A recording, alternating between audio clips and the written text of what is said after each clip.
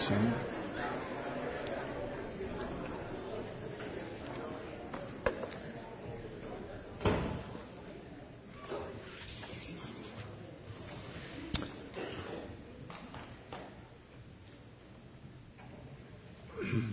Well, it's our blessing this morning to be able to open up God's Word and to be able to reflect upon and enjoy a portion of the Christmas narrative as we find it in Luke chapter 2. So I would encourage you to turn there.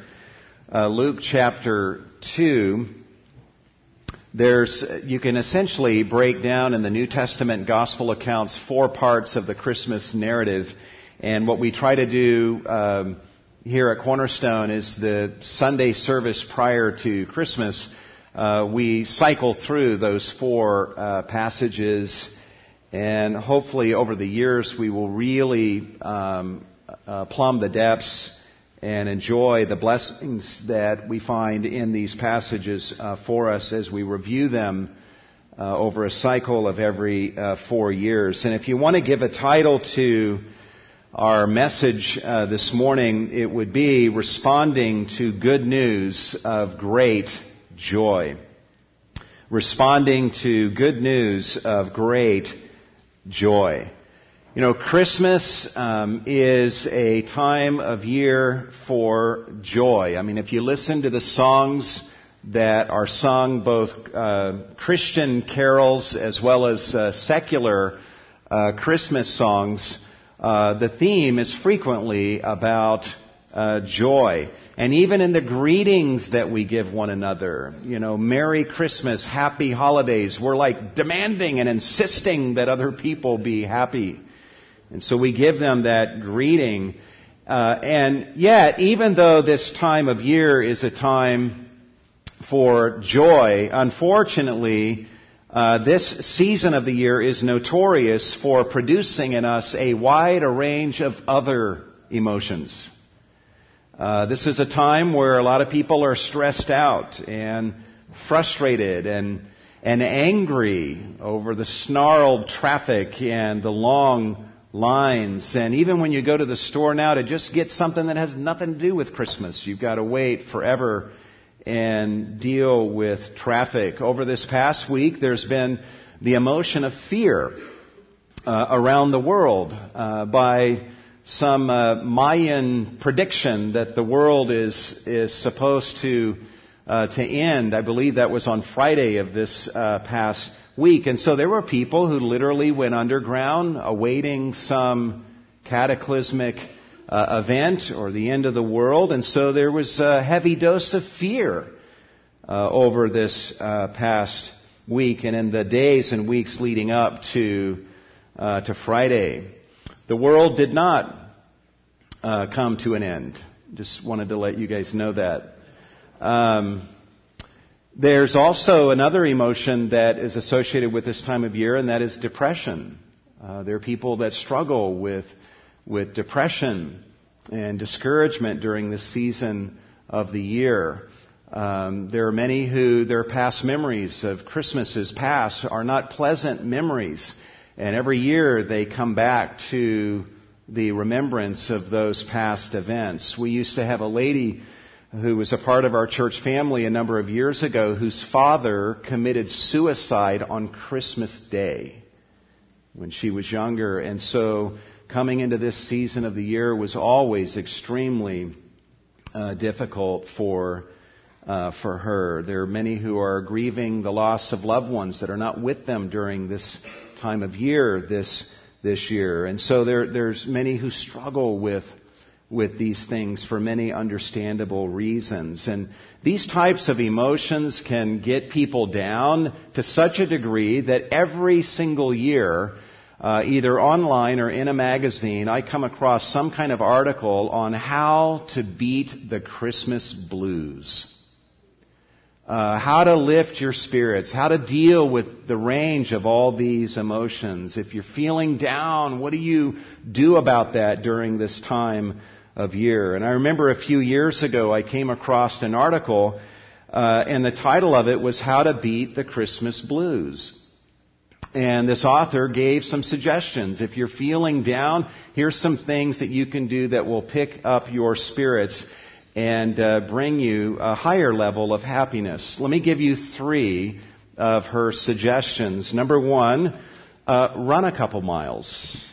Or more if you can, every morning. Maybe you're down because you're just not exercising. So get out there and run and get your blood going. A second suggestion was eat chocolate. This is serious.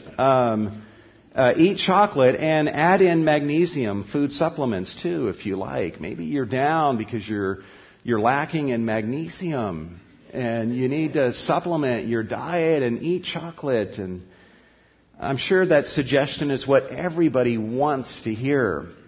Like, wow, I'm not eating enough sweets and enough chocolate. I have to work on that. So thanks for that suggestion. And then another suggestion was use a full white spectrum lamp. Check out the light in your home. Maybe you're not getting enough sunlight outdoors and in your house. Maybe the spectrum of light that is hitting your body is not wide enough. So get yourself a full spectrum white lamp and turn that baby on and lift your spirits.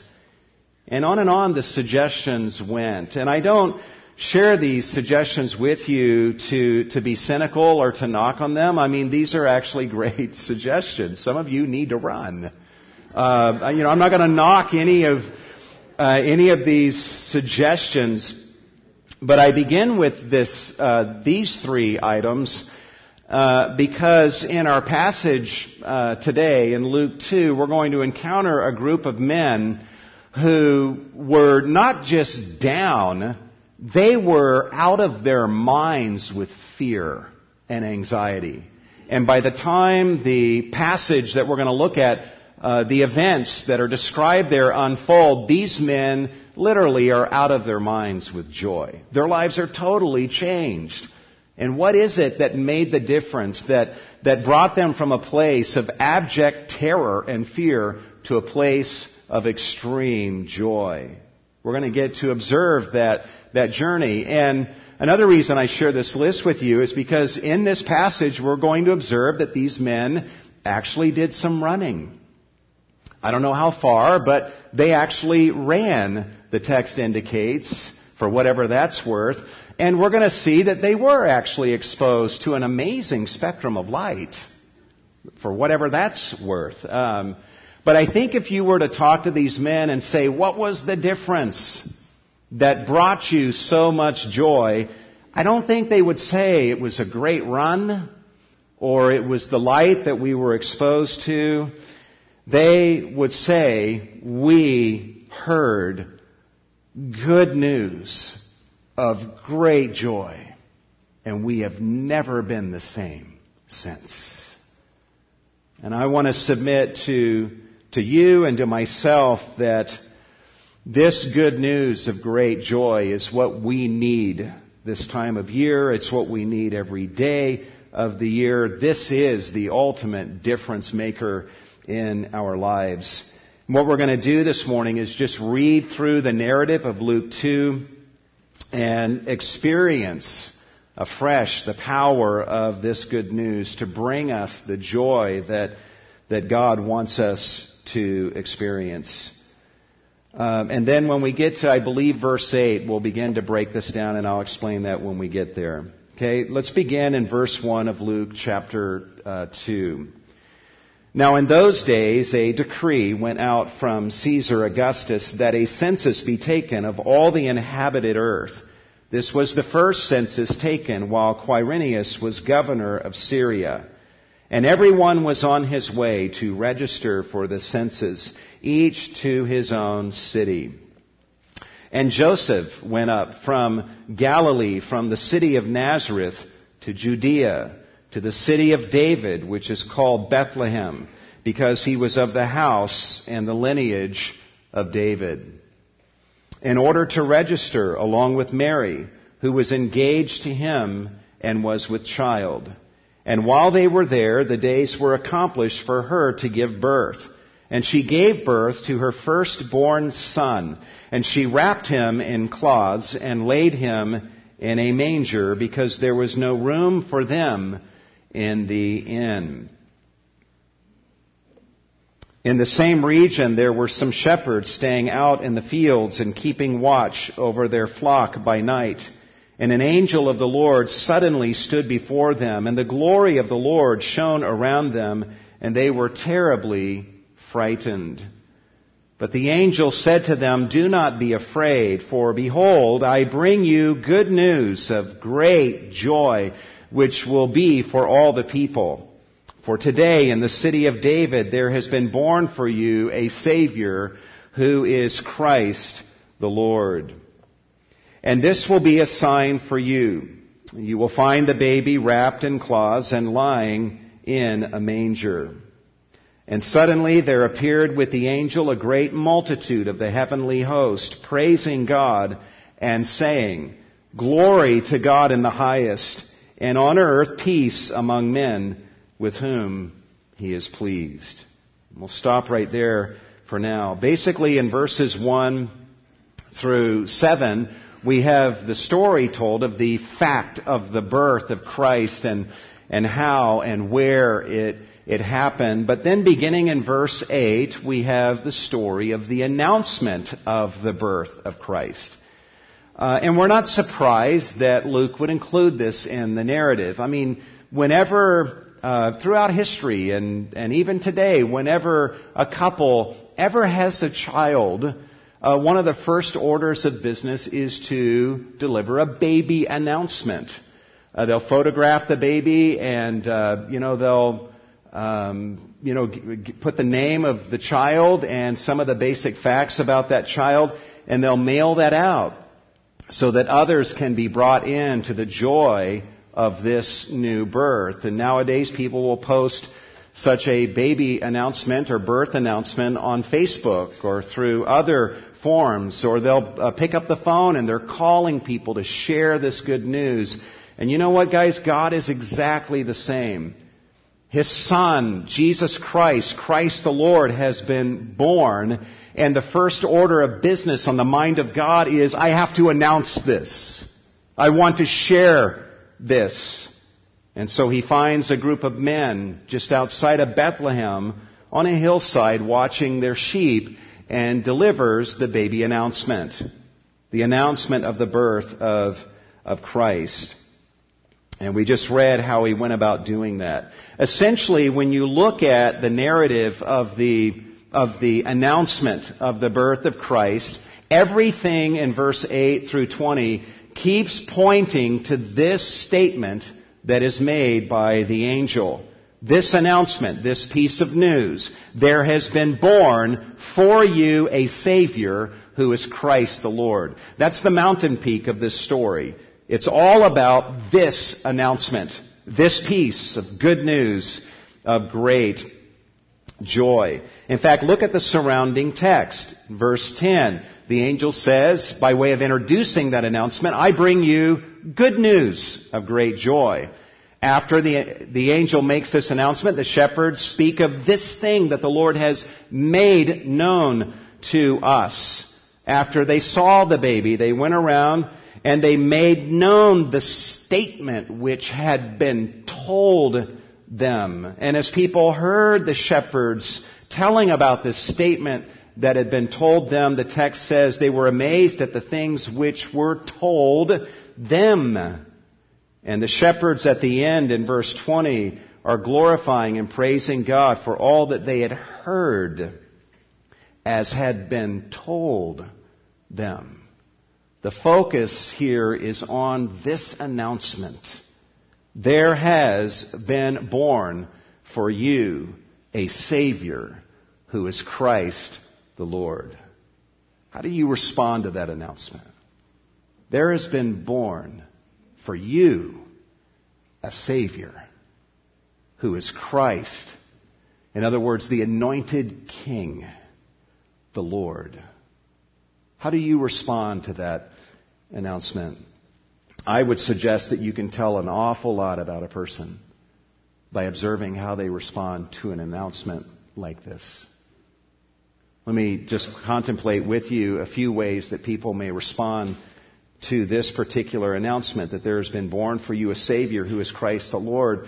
Some may respond by considering it to be a lie. It's a fabrication. It's something that was made up to deliberately deceive. There are people like the philosopher Friedrich Nietzsche who says that the New Testament, which contains this story, is full of so much deception and corruption that he says, I feel I have to wear gloves when handling it. He would consider a claim such as this to be an outright lie. Another way that some may respond is they respond by denying their need for a Savior. They're like, well, I don't know if this is a lie or not. Frankly, I don't care. But you're telling me that someone has been born for me, a Savior? Well, I don't need any saving, thank you. So they're in denial of their need for salvation, and there are some who are actually offended by this. You're talking to me like I need saving, and I need a Savior to be born for me? One individual representing the mindset of many says, we don't need a Savior. If Jesus died for your sins, you are one wretched human being. I don't think that's good news. So his attitude is when he hears an announcement like this, he's like, someone may have been born, but I don't need a Savior, thank you very much. And they're insulted by any suggestion that there is a Savior that they need. And you can understand that. If you pridefully think that you need no saving, it is insulting. It is an insult in some ways to our pride and arrogance to be told that there's a Savior who is not you, who has been born for you, to do some saving of you that you are not able to accomplish on your own. And only those who are humble enough to allow that in and receive that and acknowledge that they need a Savior, only those are able to truly be saved by this Savior. There are some who may respond to this announcement by laying claim to another Savior. They may say, well, someone may have been born who may claim to be my Savior, but I already have my Savior. And they'll speak of their religious faith and the trust that they put in this person or this relationship or that relationship. Or perhaps they may say, I do recognize that I need some saving, but these other religions that I have found are providing for me the salvation that I need. Or some will say that, yes, I do need some saving, but I am my own Savior. I don't need someone outside of me to be born for me to be my Savior. If I can clean up my act and if I can search deep within, salvation does not come from within or from without. It comes from within me. And if I look deep enough inside of me and let my true self come out and the true wisdom that is inside of me, I can save myself. Another way that some may respond to this announcement, there has been born for you a Savior, is they may, in a patronizing way, tolerate this news as a helpful religious fantasy to other people. If you came to them and said, hey, I've got great news for you. There has been born for you a Savior. In human history, a Savior for you has been born. They may look at you and smile condescendingly and say, you know what? What you just said is beautiful. And I can see that believing that really helps you a lot. And I can see that it makes you a better person. And you actually are a better friend to me because you believe that. And so I don't believe this actually happened in history, but if it helps you, I'm really happy for you. And so I affirm your truth. You have your truth, and that helps you, and I have my truth, which is different. But let's not quibble over what's actually true. I just understand that what you believe to be true helps you to be a better person. And so, you know what? I affirm that. And I tolerate that. And then there are those who go one additional step, and they actually embrace this news as a helpful religious fantasy for themselves.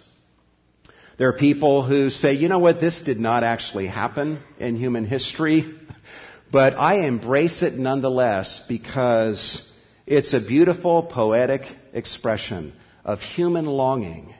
And though it never actually happened in time, space, human history, hearing stories like this is a part of my faith, and it helps to make me a better person. A few years ago, a study was done of professing Christians, and one of the questions that they were asked was, how convinced are you that your religious faith is true? How convinced are you that the historical events that are contained in the Bible, recorded in the Bible, how convinced are you that these things actually happen? The virgin birth of Christ and the resurrection of Christ, the crucifixion of Christ, the ascension of Christ, and so on and so forth. Do you believe that your religion is universally true? And they got a number of interesting replies. One of the replies from someone who claims to be a Christian and a believer says this: nobody really knows if the Christian faith is true. Whether or not my faith is true is not an issue for me. Truth is ephemeral. It's changing. What is true today is not true tomorrow. Whatever trips your trigger is fine with me. So you know what? Don't get bogged down on whether these things actually happened. That's not the point of faith. The point is that believing these things and telling myself these stories happens to trip my trigger. And whatever trips your trigger, if it's something else, that's fine. I've read other writers who, speaking about the resurrection of Christ and other claims in the gospel accounts, who say that when you get bogged down on whether or not these things actually happened in human history, you rob the Scripture of its poetry and meaning when you obsess on whether or not these things actually happened. A statement like that was made by a professor, a religion, divinity professor at Duke University. And so they say, let's embrace these narratives as narratives of faith. They didn't actually happen, but there's poetry and there's meaning here that can make us a better person. But we come back to this announcement. There's a variety of ways of responding to this, but here's the announcement that the angel makes on the first Christmas evening. There has been born for you a Savior who is Christ the Lord. This is good news of great joy. How do we respond to this? With the time we have left, we're going to just observe the responses of the shepherds to this amazing news, and we'll observe 5 ways to respond to the good news that a Savior has been born for us.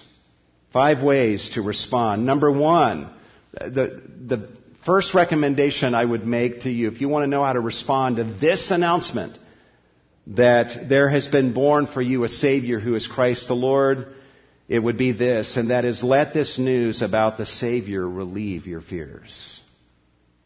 Let this news about the Savior relieve your fears. As has already been read when we were in verse 9, and the angel of the Lord made his appearance to these shepherds. This was the last thing they were expecting to happen.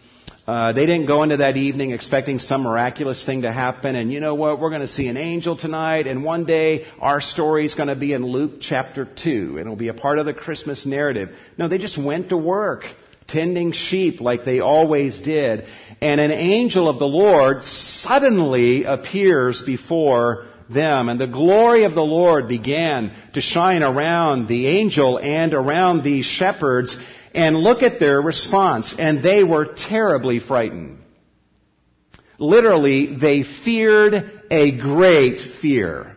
This is like the strongest way that you can express that somebody is afraid. This is the most afraid that they have ever been in their lives. Their thought upon encountering this angel, who they know is a messenger of God to us. God has sent this angel to deliver a message to us. And you know what that means? We're dead. We are so dead. It's interesting that when you read the New Testament, whenever an angel makes an appearance, almost always that angel provokes fear and anxiety in the heart of those that the angel is appearing before. And the first words out of the angel's mouth almost always has to be, stop being afraid. Stop being afraid. Nowadays, when people love talking about angels and angels making appearances, and in the stories that are being told now, there's a notable absence often of fear. People aren't freaked out by angels making an appearance. And perhaps some might think, well, we're just more enlightened now. We know better than to be afraid. But I don't know, maybe we've lost a wisdom that, like Mary, the mother of Jesus, and these shepherds, and Zacharias, the father of John the Baptist, maybe they had a wisdom that we've lost. Maybe they had the sense to be afraid when a messenger of God makes an appearance to them. We're told in the book of Proverbs that the fear of the Lord is the beginning of wisdom. And we see the shepherd's journey of faith beginning with the fear of the Lord. What was their worldview that was such that when a messenger of God made his appearance, these shepherds had the sense to be afraid? Well, we can piece a few things together with certainty. We know by their response that these shepherds would have believed that there is a God, and that this God created the world, and that this God created them, the shepherds, and that they owed their lives to this God. They also would have understood that, we should be living our lives for His glory and to reflect His glory, but we have failed to live up to God's glory and His glorious purposes for us. We have sinned against Him. We have gone our own way. And this God is a holy God, a righteous God, a just God, a God who justifiably has wrath against sin. And this angel is a messenger of this God to us who are sinners, and immediately they are terrified, and their thought is, we're dead. This angel has come to deliver very bad news to us, and possibly to even carry out that bad news. We are judged, we are condemned, we are so dead. And that makes what the angel says all the more impressive. The fear of the Lord is the beginning of wisdom. And inside of this matrix of fear comes the greatest wisdom that they have ever heard. It says they were terribly frightened. Verse 10, but the angel said to them, literally, stop being afraid. For, behold, I bring you good news of great joy, which shall be for all the people. And then he makes the announcement. For today in the city of David there has been born for you a Savior who is Christ the Lord. But notice the connection. Stop being afraid for or because I'm here to bring you good news. I'm not here to condemn you. I am not here to pronounce judgment from God upon you. Yes, there is a God. Yes, He's a holy God. Yes, you have sinned against this God. Yes, you deserve condemnation and judgment from this God. But I am here as a messenger of God to give you, sinners, incredible news. Good news of great joy. There has been born for you a Savior who is Christ the Lord. The angel is giving them this news in part to settle their fears. The angel speaks this news to them with the intent that it would relieve their fear, to make them not afraid of judgment from God anymore, to not fear condemnation from God anymore. This messenger comes, and instead of speaking condemnation, he speaks love. He speaks joy. He speaks hope and says, there's been born for you a Savior who is Christ the Lord. There's a second way to respond to this announcement by the angel, and that is to believe this news about the Savior. The angel says, today in the city of David there's been born for you a Savior who is Christ the Lord. Look at verse 15. And when the angels had gone away from them into heaven, the shepherds began saying to one another, let us go straight to Bethlehem then and see this thing, look at the way they word this, that has happened, which the Lord has made known unto us.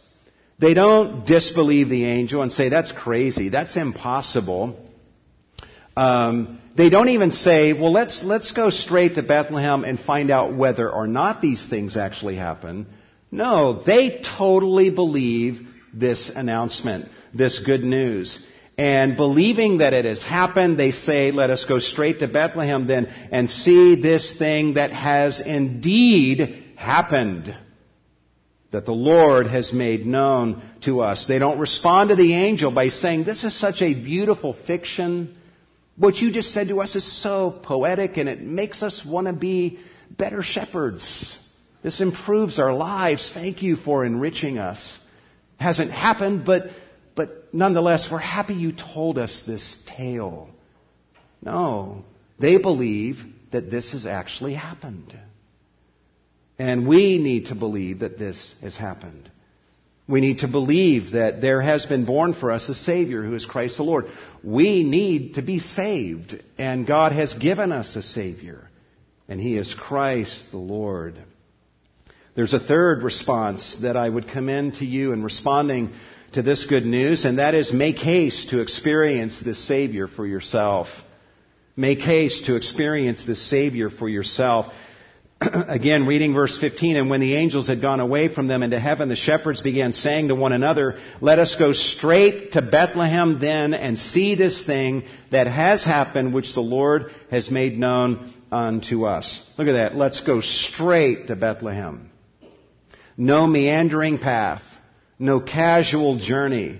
And they didn't just resolve to do this. Verse 16, and they came in a hurry and found their way to Mary and Joseph and the baby as he lay in the manger. The manger is a feeding trough for animals. They would have known that Christ, this baby that has been born, would be lying in some kind of stable in a feeding trough for animals that animals would feed themselves out of. But it says they resolved to go straight to Bethlehem, and they came in a hurry. They dropped everything that they were doing, and they beat a path straight to Bethlehem and went from stable to stable in search of this Christ, this Savior that they had been informed about. Perhaps they may have run into some people that they knew on this journey who may have wanted to stop and chat. They weren't interested in stopping and chatting. The most important thing in their life was beating a path as directly as possible to this Savior that had been born for them. You get the strong sense that these shepherds understood their need for saving. And hearing this announcement from the messenger of God, they made haste to directly experience this Savior for themselves. We live in a culture today that makes haste in a number of directions. We live in a culture where people make haste to find the best deals that are out there. They'll stay outside of Best Buy overnight, the evening after Thanksgiving, in order to be the first ones into the store. They will camp out. Some did that this year days in advance, setting up tents outside of stores, making haste, and then as soon as those doors open, get out of the way. They make haste for the best deal. These shepherds on this very first Christmas made haste to Jesus. They made haste to experience the Savior personally for themselves. I would imagine that there are some in this room that have never made haste to Jesus. Have you ever rushed to Jesus? Have you ever stopped what you were doing and stopped your other pursuits and looked at Jesus and said, He is the Savior I need and He is for me. And I'm going to drop everything and make haste to Him. Even you young people in this church family, maybe you've never come to a point in your life where you have run to Jesus. You've attended church all your life. You've heard your parents read Bible stories and read the Scriptures to you. You've heard many sermons. You've sung many songs. But have you ever run to Jesus and made haste to embrace Him as your Lord and your Savior? There's a fourth way that the shepherds respond that I think we can commend to ourselves. And that is a fourth way to respond to this good news that there has been a Savior born for us who is Christ the Lord, is to become a messenger of this news about the Savior, which is exactly what the shepherds did. They were not content to simply receive this news and experience this news. They themselves became messengers of this news to others about this Savior. It says in verse 17, and when they had seen this, so they find their way to a stable where there's the baby Jesus lying in a feeding trough for animals, and there's Joseph and Mary, and they make known, look what it says, when they had seen this, they made known the statement which had been told them about this child. And they would have started with Joseph and Mary. They would have been out of breath and said, you cannot believe why we're here right now. We were doing our job and an angel appeared and told us this announcement. And here's what the angel said. And he told us that we would find the Messiah, the Savior inside of this manger, this feeding trough for animals. And we have found Him, and that's what has brought us here. And so they made known the statement. They made known the announcement to Joseph and to Mary. And then upon leaving the stable scene, they told everybody else on their journey back to their occupation as shepherds. And it says in verse 18 and 19, and all who heard it wondered at the things which were told them by the shepherds. But Mary, who also heard these things, treasured up all these things, pondering them in her heart. So we see even their responses of amazement and treasuring these things, holding them as of high value and pondering. Mary, the mother of Jesus, is sitting here now thinking about these things. She just had a baby. And whatever goes along with that, and the recovery that goes along with that, and she is here pondering. What does this mean? Trying to tease out all the ramifications of what's going on here. There has been born for us a Savior. And that baby of mine that just came out of my womb, that's our Savior. And she treasured that, pondering that in her heart.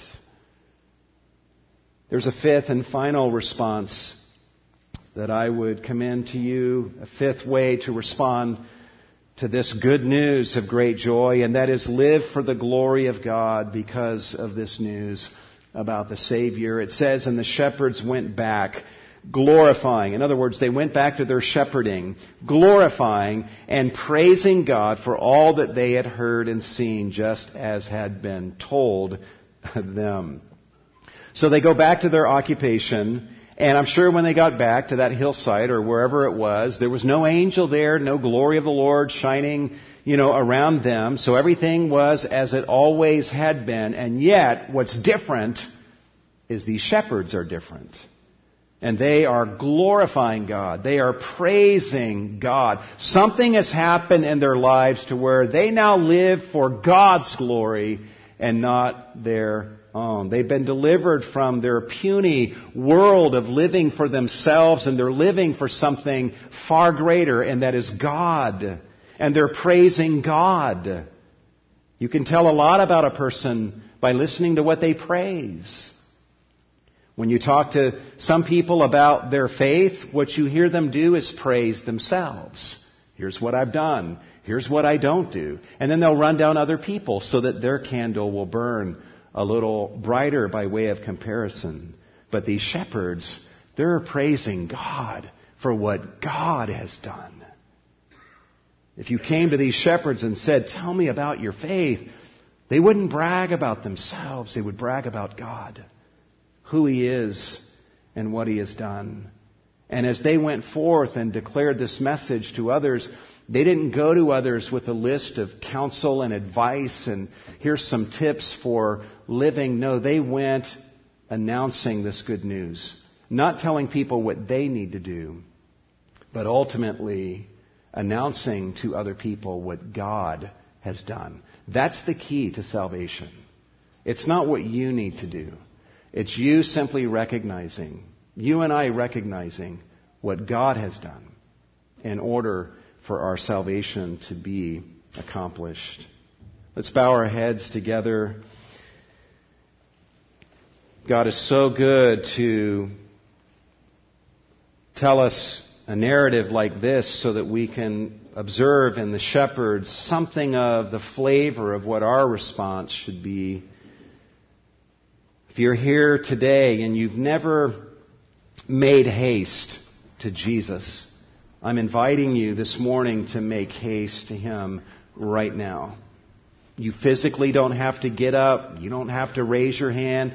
Just right where you are seated, you can make haste to Jesus and say, right now, there's nothing more important than for me to come to Jesus and look to Him for salvation. Jesus was born into this world to live the life that you could never have lived, and He died the death that you deserved to die. And God raised Him from the dead. He died for your sins so that you could have cleansing and forgiveness from all of the sins that you've committed. And this Savior now invites you to make haste to Him. Put away your trust in anything or anyone else and say Jesus and Jesus alone is the Savior for me. And just call out to Him right now where you're seated.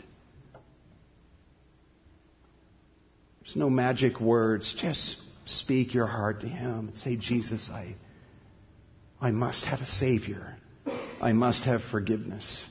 And it is to you that I make haste.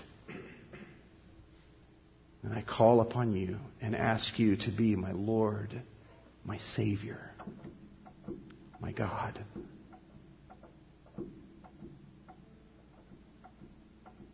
After the service, please come up and talk to me. I'll be up front here, and I know others would be happy to talk to you, but let us help you in any way that we can in your journey to Christ.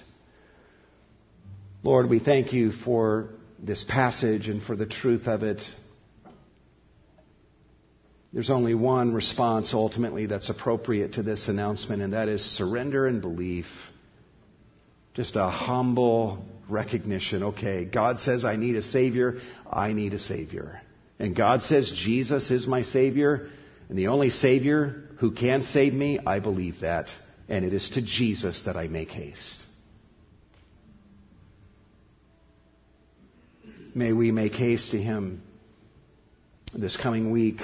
May we be messengers of this good news of who He is and what He has done. And may we live our lives going into the ordinary of our lives, our occupations, neighborhoods, and friendships, and family get-togethers, glorifying and praising You for all that we have heard and seen. We thank You also for this opportunity to give of our offerings to You. Lord, receive these funds and do much with them for the glory of Jesus. We ask all these things in the name of Jesus, and all God's people said.